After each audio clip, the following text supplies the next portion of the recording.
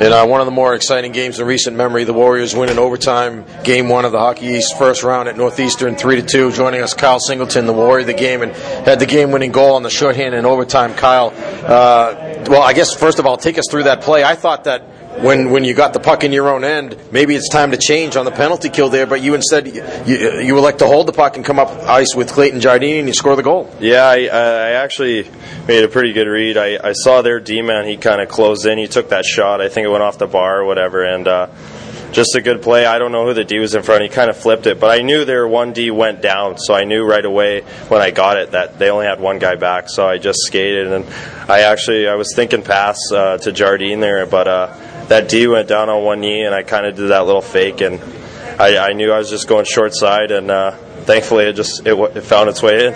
Was there any thought there maybe to just dumping it in and getting a change? To be honest, just to be humble, I really was thinking 2-on-1. I knew right away when I got it was a 2-on-1, so even though I was tired, I mean, why not go for it, right? Yeah.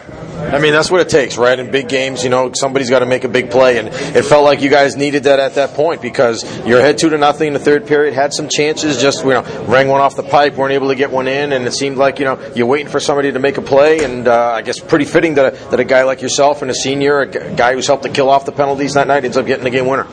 Absolutely, yeah. No, like you said, we had a couple chances there early in the third.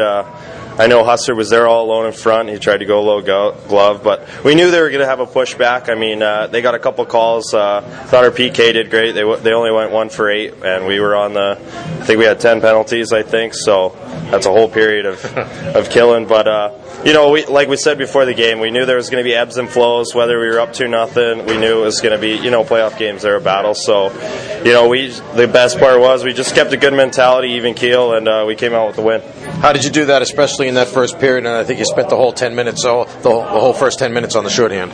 Yeah, no, we were as hard as it can be. I thought our bench was very good, and our PK, as you know, all year has been good. So it's just that confidence. Even though, like right away when we got that 5-minute penalty, I was confident we were going to kill it. We had a good meeting before the game about what they like to do, and I thought it really helped. We knew exactly what they were trying to do with Wall on the left side there, so it really just helped us. There was no scramble out there. We knew exactly what they were trying to do. Yeah.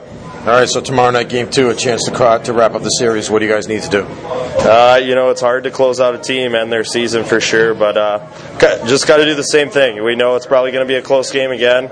We're going to have our chances. They're going to have theirs. So we just need to come out with the same mentality and just like Coach said tonight, manage the game. We know we're going to get stuck at our end maybe a couple of times. We know we're going to have some good offense, so we just got to manage those ups and downs of the game and just try to come out with a win. All right, thanks a lot, Kyle. We appreciate it. Congratulations, Warrior of the game. Yeah, thanks, Mike.